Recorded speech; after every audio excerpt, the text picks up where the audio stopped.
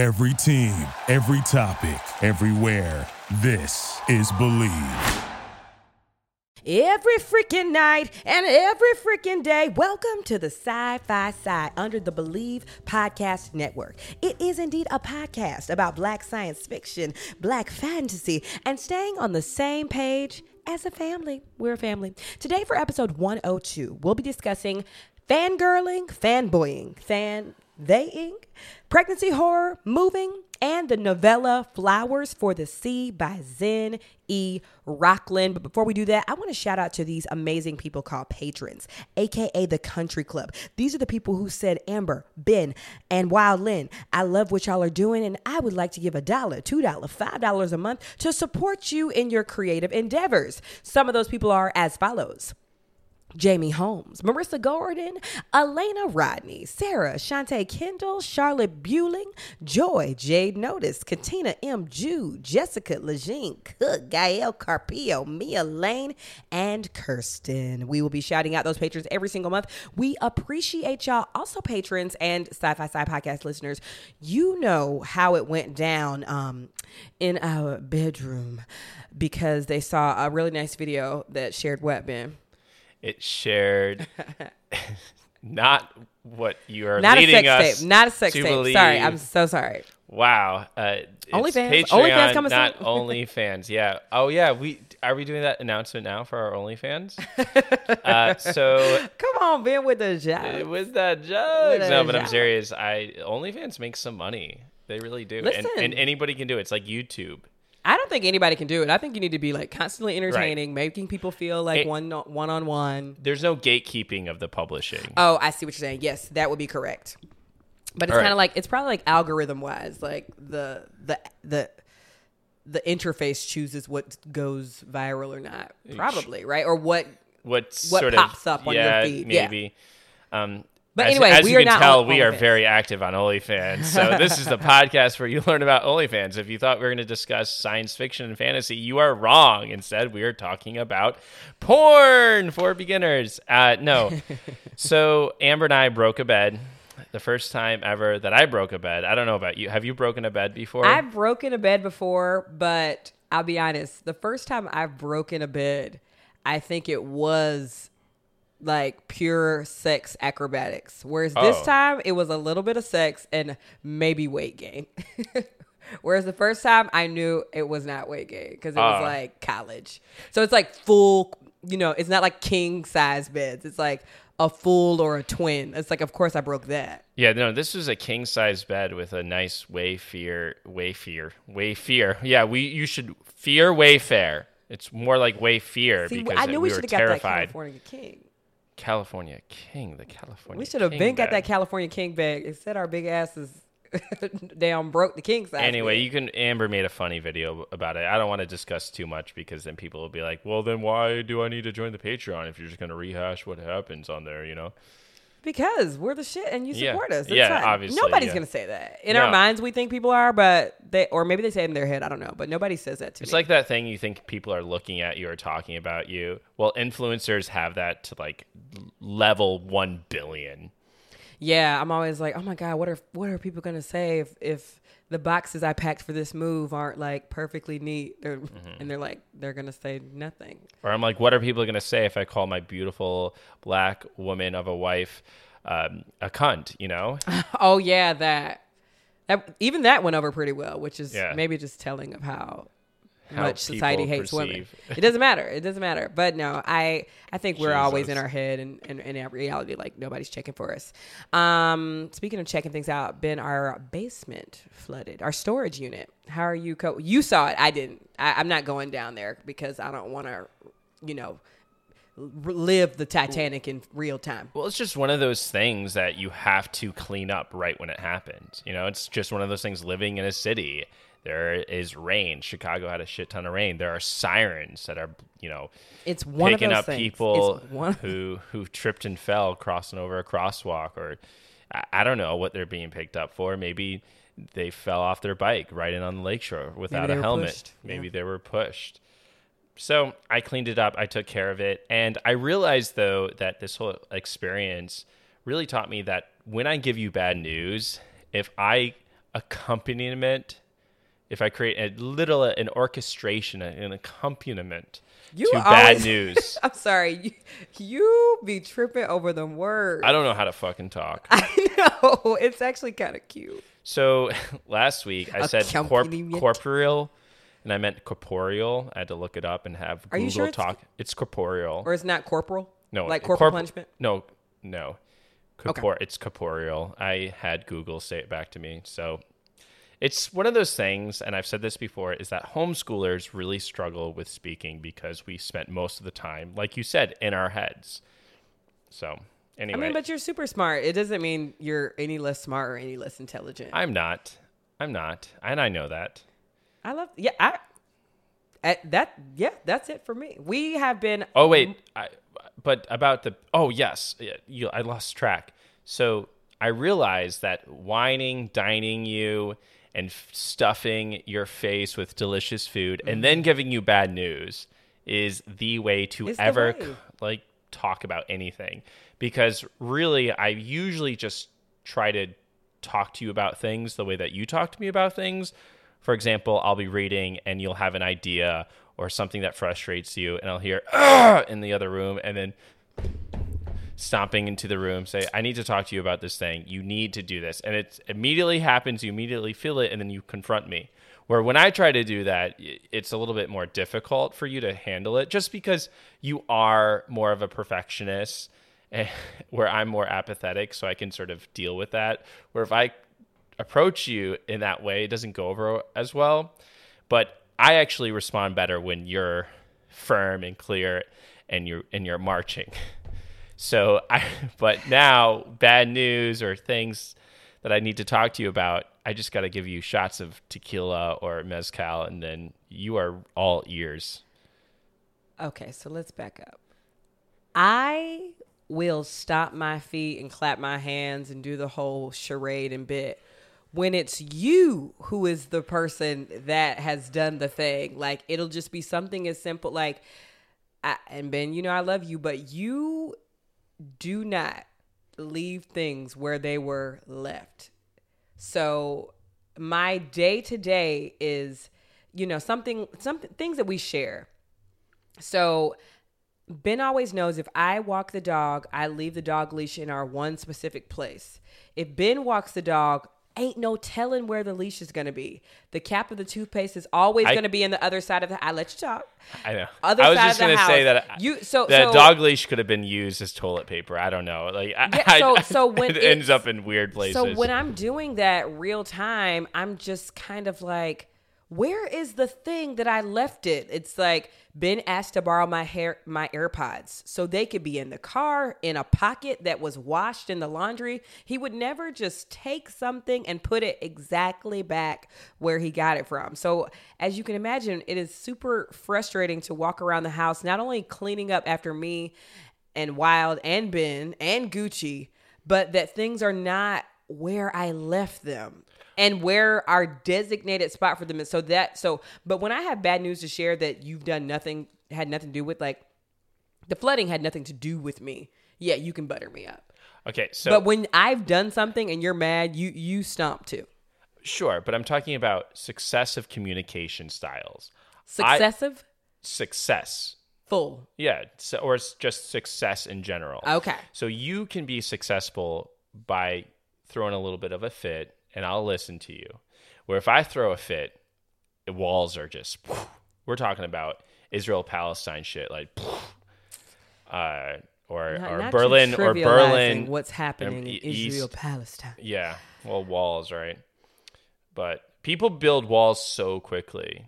They really do. I just wish you could just walk through. We need to do, like, Freaky Friday. Like, something fantastical needs to happen in this home. Because I wish you could just wake up and walk through a world where everything you put in a certain place has been moved. Except for things I obviously like my clothes are going to be where they are. That actually sounds like a good short story where I die and then my ghost comes back and just moves things around just to fuck with you. But that's actually how I know he's haunting me. No. Is he fucking with me right now? Well, Or does he again- really just like to leave things everywhere? Again, we're missing the issue. The issue What's the is issue? that your method of receiving communication can never involve me stomping or throwing a fit. If you want it to be effective now. Right. Where if you throw a fit and you're upset and you stomp and you might say a little jab here and there, I'll still listen to you. I'm that bitch. Like I just Yes, you're the bitch leaving things everywhere. It's like some sort of like mind fuck Hansel and Gretel living in this house. And even, we stay with my parents. They're like, we cannot find the things that he put that, like if he borrowed a spatula, it could be back in the drawer or it could be in the garbage outside. It's or just in like, the bathroom. I spent a lot of time reading in the bathroom. What is that, Ben? Tell the listeners.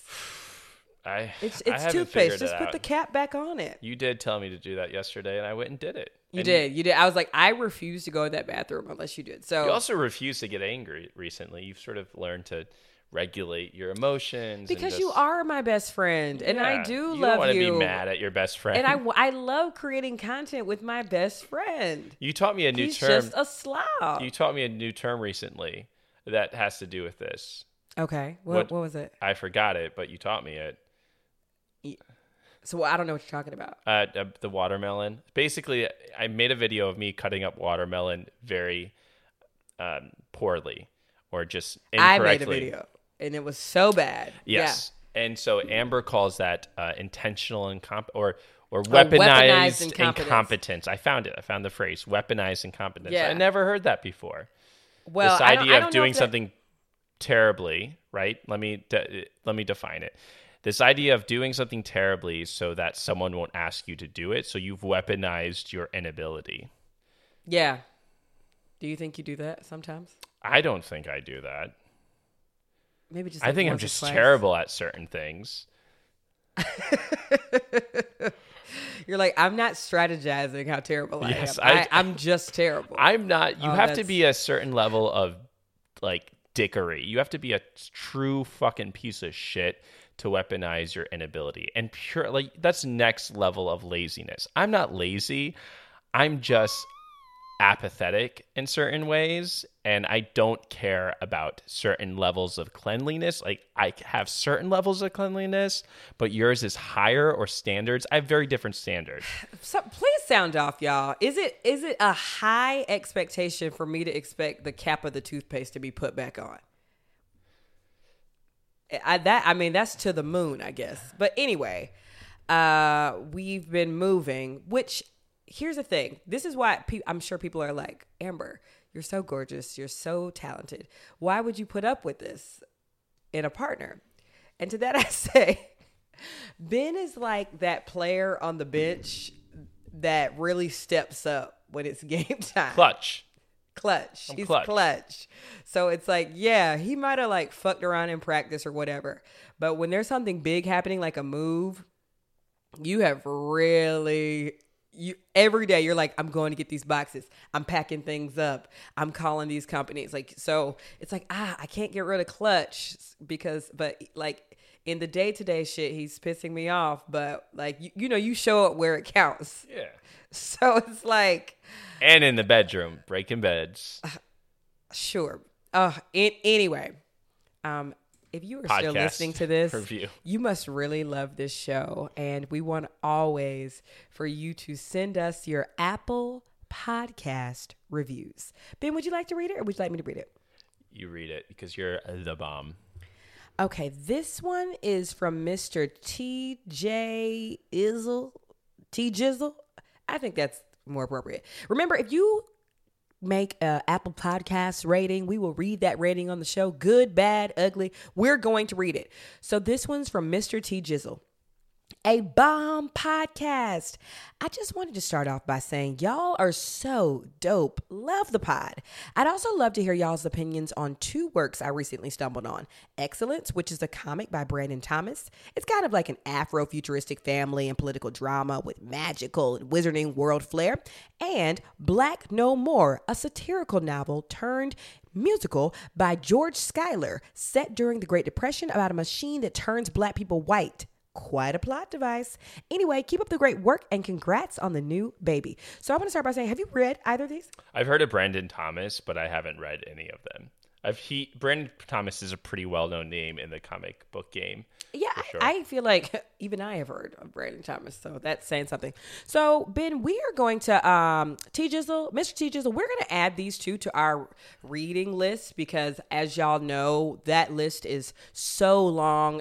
I'm so grateful that we have chosen a niche podcast to do, but we have endless content and timeless content. Like you can kind of, we're moving now, but you can kind of listen to this podcast anytime. It's not like pop culture or anything. Sometimes it is, but so we will be definitely adding Excellence and Black No More to the list. I say so. We will be just to give y'all an update while we're packing things up and having to put things in boxes. We're gonna have sort of a slump on books just for like a couple of weeks because they're physically packed up and we cannot accumulate more stuff.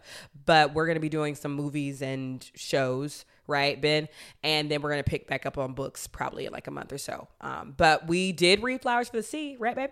We did. And the whole part of Flowers of the Sea, the way this came about is I went to Worldcon and I saw a panel with some incredible people. It was Tananarive Due and Zinni Rockland, who wrote this book, was on the panel.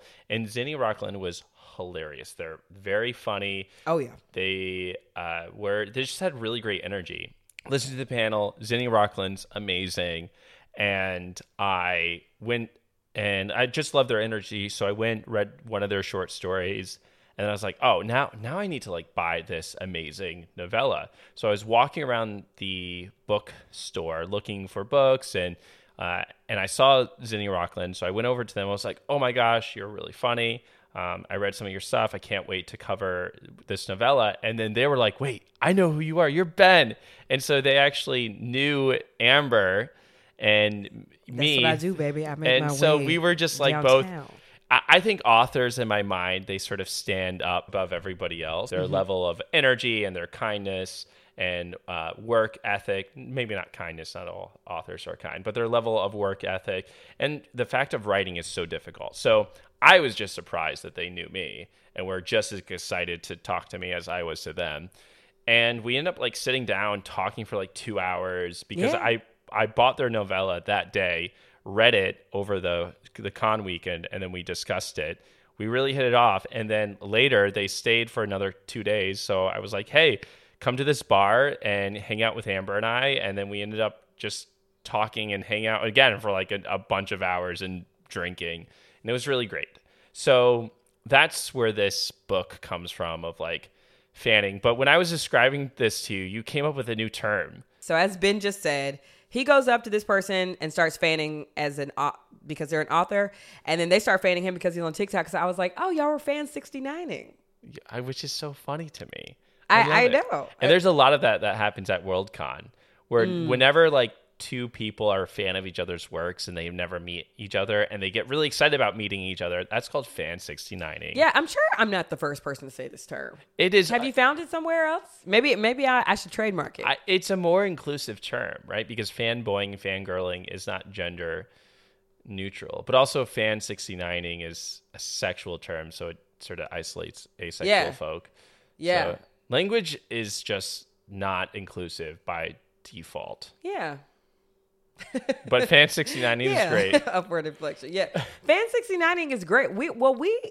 I think 69ing can be used for more than just oral pleasure. Right. Because it's a metaphor. we'll sit on the couch and both massage each other's feet. And I'll be like, Ben, I'm only going to do this if we 69 the situation. Yeah. So I think 69 is just a great term to be like, we're both putting in work.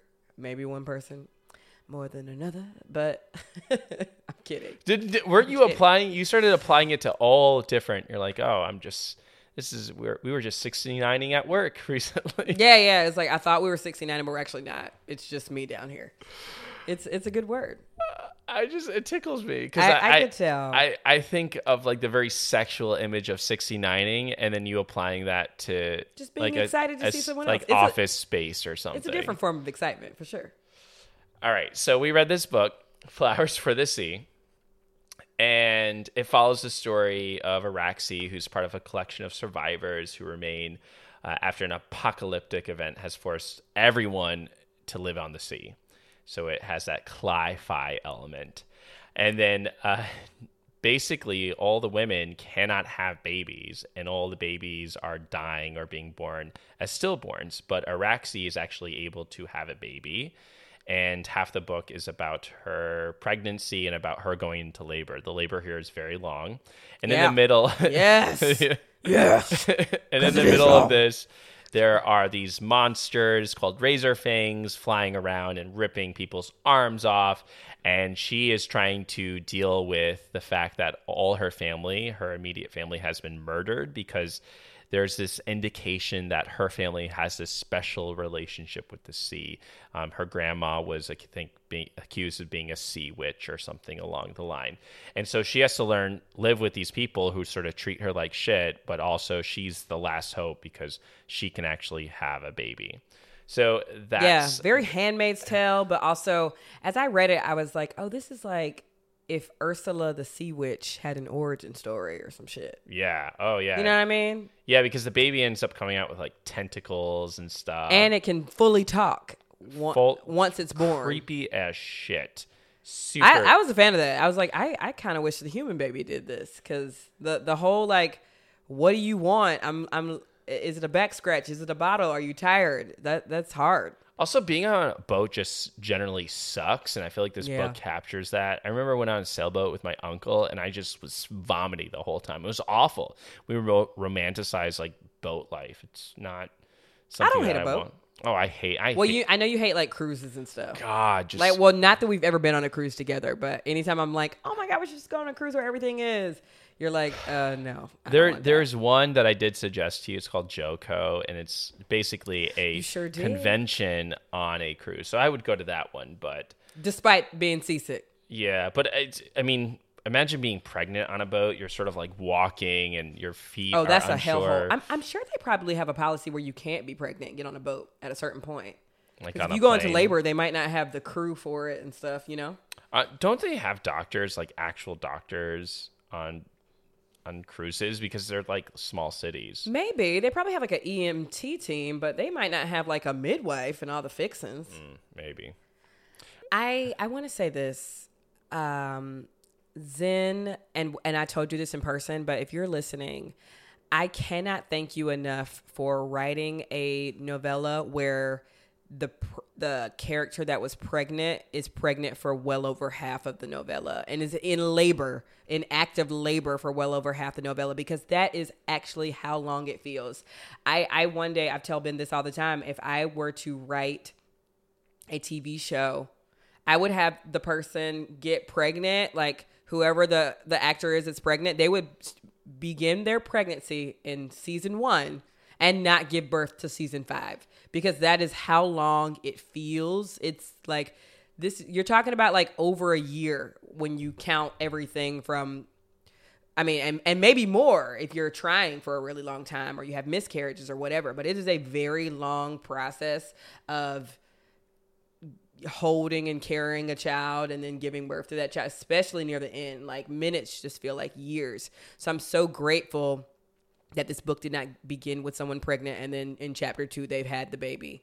Like the labor was most of the book, and I cannot thank Zen enough. And I could tell that Zen had talked to, Zen does not have kids, but I could tell that they talked to like many of their friends about like how long and grueling this is. Like you could just tell with the pages of the book. Can I show people the book as well for the people watching on YouTube? Yeah, as Amber's showing that, Amber, do you remember how bad we smelled, like in the middle of your labor, after your labor? Talk about the stench. Like, yeah. You think you smelled? I smelled. I couldn't smell anything outside of my bubble of funk and acridity, as I learned from Zen's book. Acrid. And that's they talk about the smell. Araxi talks about its first person narration, the smell of being pregnant, and just I'm pretty certain we made a TikTok video about it once where you were like massaging my back and you got a whiff of my scent. Or even, oh my gosh, y'all, during my labor, which, was a grueling 56 hours, during my labor, like I would say maybe 50 hours in, my mom was like, I'm sorry, I got to wipe you down. And like, as I'm pushing, my mom like just gets a hand towel and just starts wiping every crevice of my body. Cause she's like, it smells so bad in here. But like, of course, near the end of pregnancy, you can't even, this is graphic, but you can't even give yourself a clean wipe. Yeah. You So can't reach over. Yeah, you physically cannot twist around. That bidet really came in handy. handy. Yeah, the bidet for came you. in handy, but still, you're just like, I can't even really wash myself because I haven't seen my vagina in months. Well, to that point, we did have sex pretty up to it, and actually, our midwife said we should have sex during labor. And in this book, we're not just going to talk about us boning this whole show. That's relevant to the story. Yes, in this book, she goes and has sex while she is in early labor. Yes. And Zin was telling us that a bunch of like white women had messaged her really upset that Zin, like a woman would never have sex during labor. I was like, yeah, I mean, it's a really intimate, like instinct, like primal time. Like, of course people have sex during labor. I wasn't. That was not my story. But I mean, you do stuff early labor. You might dance around a little bit, walk around. I don't know. Zen really did their research with how labor doesn't have to look and feel one way, even though this is like a sea creature. Obviously, there were so many parallels to this book. I folded.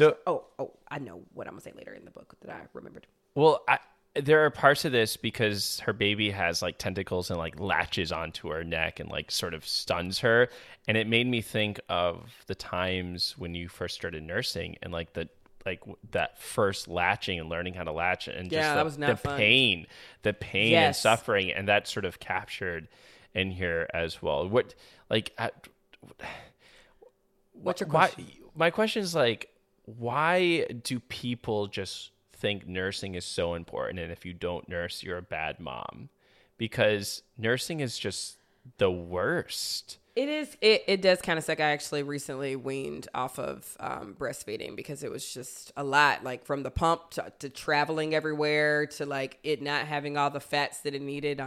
But I think people like to mom shame and parent shame. If I'm being honest, like people who breastfeed get criticism, people who nurse, who pump, who formula, like everybody's getting it from all ends. So I think everybody just has this like idea of like what it's like to be the perfect parent. But I definitely do think some of the more like natural crunchy granola circles that we obviously run in because of the yoga and because of the birth center, they're all about like exclusively breast pumping. But I think every mom needs to do, or every parent needs to do what works for them. It's just like, it's very, very hard to just exclusively pump. It was for me. We did it for 4 months, but I'm out of there, baby. Well, there's a book called Crib Sheet that looks at the data. The data behind it is strong to suggest that there is really no big long-term difference between breastfeeding and using formula, essentially. The things that really stand out has to do with reading and what other comforts you're providing to your child. But the level of like, you need to breastfeed. But this book captures like when you breastfeed and have that intimacy with the baby, like that baby is sort of like sucking from you. And at one point describes the baby as a parasite in the book. Absolutely. Because it's stealing all your... So reading this, did you miss the glow of being pregnant? No, not at all. I think this book perfectly captures... Obviously, if you have not carried a child, you will still enjoy this book. But this book really, this novella perfectly captured sort of the underbelly of pregnancy. I mean, I know that like if you talk to the average person who's been pregnant... Pun intended, the underbelly. The unintended underbelly of just how grueling pregnancy and labor can be, because there was not an ounce of joy in this motherhood story. And I actually really appreciated that because, I had this problem when Wild was first born. It's like, I love this child, obviously, but this child is a symbol and reminder of the day that I was in the greatest pain of my life. And it just takes a long time to reconcile that, because every time you look at them, you just kind of like touch your stomach a little bit because you're like, wow, that I did that. Like you feel like a boss, but they rip you apart and it hurts, and it's very traumatic. Like, and my doula told us that early, so we were definitely prepared mentally, but like birth is traumatic. It is inherently traumatic. And I remember even carrying Wild. I was like, oh my gosh. Like I just tried to talk intimately with my grandmother about like, you did this 6 times. And in some cases, like fully, against your will. Not that it wasn't consensual, but just like back then they just didn't have birth control and things like that. And women weren't allowed to go to work. And so a lot of ways I'm like, wow, there was a good portion of your adulthood where you were just kind of like a prisoner in your own body. And she's like, yeah. And you had to do it again. And you had to do it again and again and again. And I'm floored. I mean, obviously we could have a whole debate about how forced motherhood is inhumane. And like, obviously we could go on and on about laws being overturned and stuff like that, but we all know that. I just think, I don't know.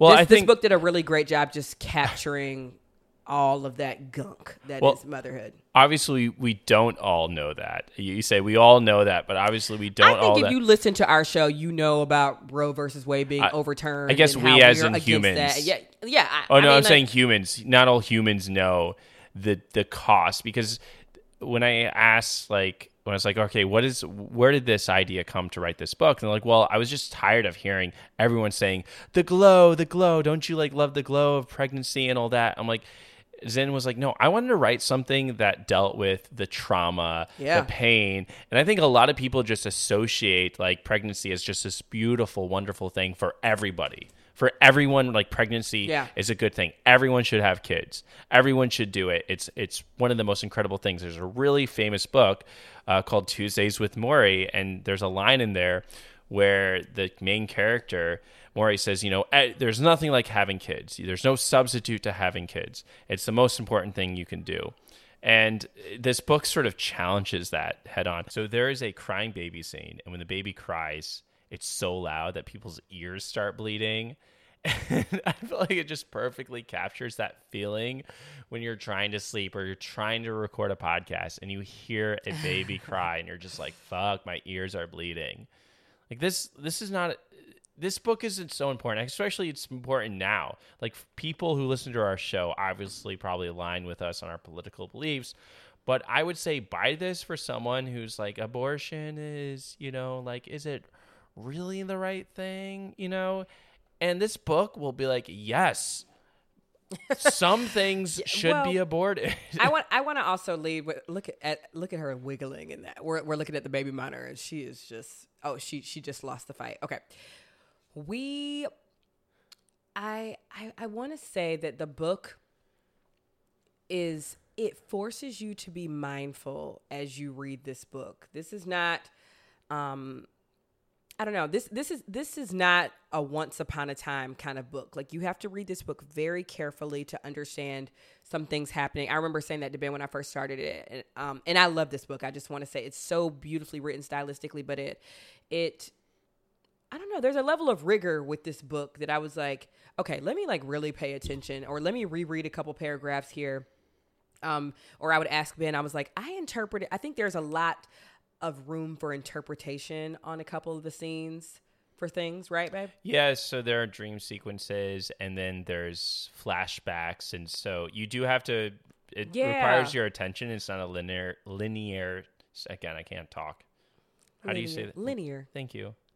It's not or there are some parts, not to spoil all of it, but there are some parts where you're like, wait, so whose baby is this? Or are they polyamorous? Or was this There is some polyamory going so on. there are some things, and I would more so say like it's out of the box in some of that way. I don't know if out of the box is good, but it's like you have to think a little bit. You have to unthink what you assume of like, oh, a mom and a woman get pregnant and this is the da-da-da. There's a lot at play here, but yes, when it came to the screaming of the child, all of that was very clear. And I would just want to read, because I remember this on page 89. So the child has been born, and this is kind of describing the child's cry. It is in fact to hand the child to me, but the disturbance is too much. Those lungs, bigger than anyone can imagine, release a howl so deep, so profound, nearly everyone is brought to their knees. I won't read the rest, but I remember reading that and thinking like, yes, those lungs, that howl, she brings me to my knees. Like when you're just like super exhausted and just like drained of everything you have, and you feel like you've given this precious little needy thing every part of you, and they just still let out this like guttural howl and scream. I was like, Zen gets it. Zen gets me. So I appreciate just those descriptions. I appreciate also that this baby being can talk. And I don't know. I really want to celebrate this book for a second because we're kind of in the season of, well, I'll say this much. If you are a racist white person, you're having a really bad week. You are as far as black people in fantasy right now, because we got Little Mermaid. You're upset about that. We got like the new Game of Thrones. You're upset about black Targaryens. We got the new Lord of the Rings thing. You're upset Black about black elves and black. So add this book, this novella, to the pile of like black sea witches and urchins and aquatic beasts all being black as fuck. Like you're just having a bad week. Like the pile outrage this up on I've the other seen. things you should hate. Add this to the list of like I hope Buy it, read it. yeah, and then Queen Lizzie died. So you're fully wrecked this week. Like I understand, but I'm so happy because the biggest thing coming out of like, I'm not sure how many things you saw about all of the, I can't believe I'm saying this, Little Mermaid backlash. The biggest things out of this week was like, well, y'all have your own stories, don't you? Just tell those. It's like, we fucking are. Like Flowers for the Sea is a black sea aquatic creature story. Did you read it?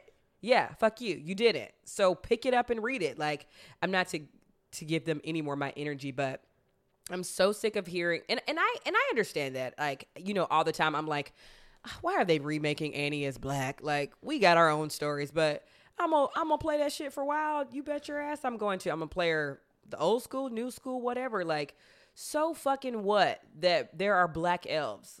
Like, I'm so sick of, historically, this doesn't make sense. Historically, a mermaid doesn't make sense. Shut up. Wake up, Six. Didn't you say Devil something Wears that Prada. People were upset that melanin would not show up under the sea? I legit saw a comment saying, like, there wouldn't be melanated skin under the sea because there's no sun down there. It's like, this is a fictional fish.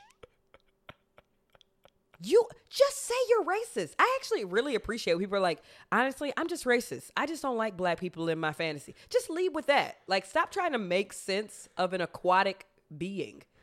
So they're really gonna like, I don't know. This if you are saying like just make your own stories about fish and fictitious creatures, we did it.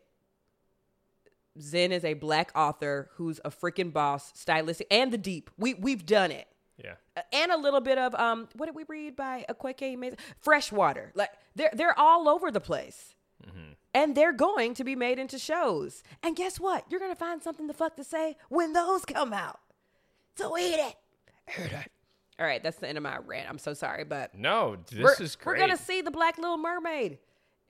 And we're probably going to roll our eyes because, yeah, we like cartoons. I like animation. Every animation does not have to be made as a remake. But you bet your ass me and Watt are going to sit up there and be black princesses, bitch. Yeah. Fuck you. And sea witches. And I'll be the white servant. I'll be the white jester. You can be the damn Scuttle the bird. But this is a good...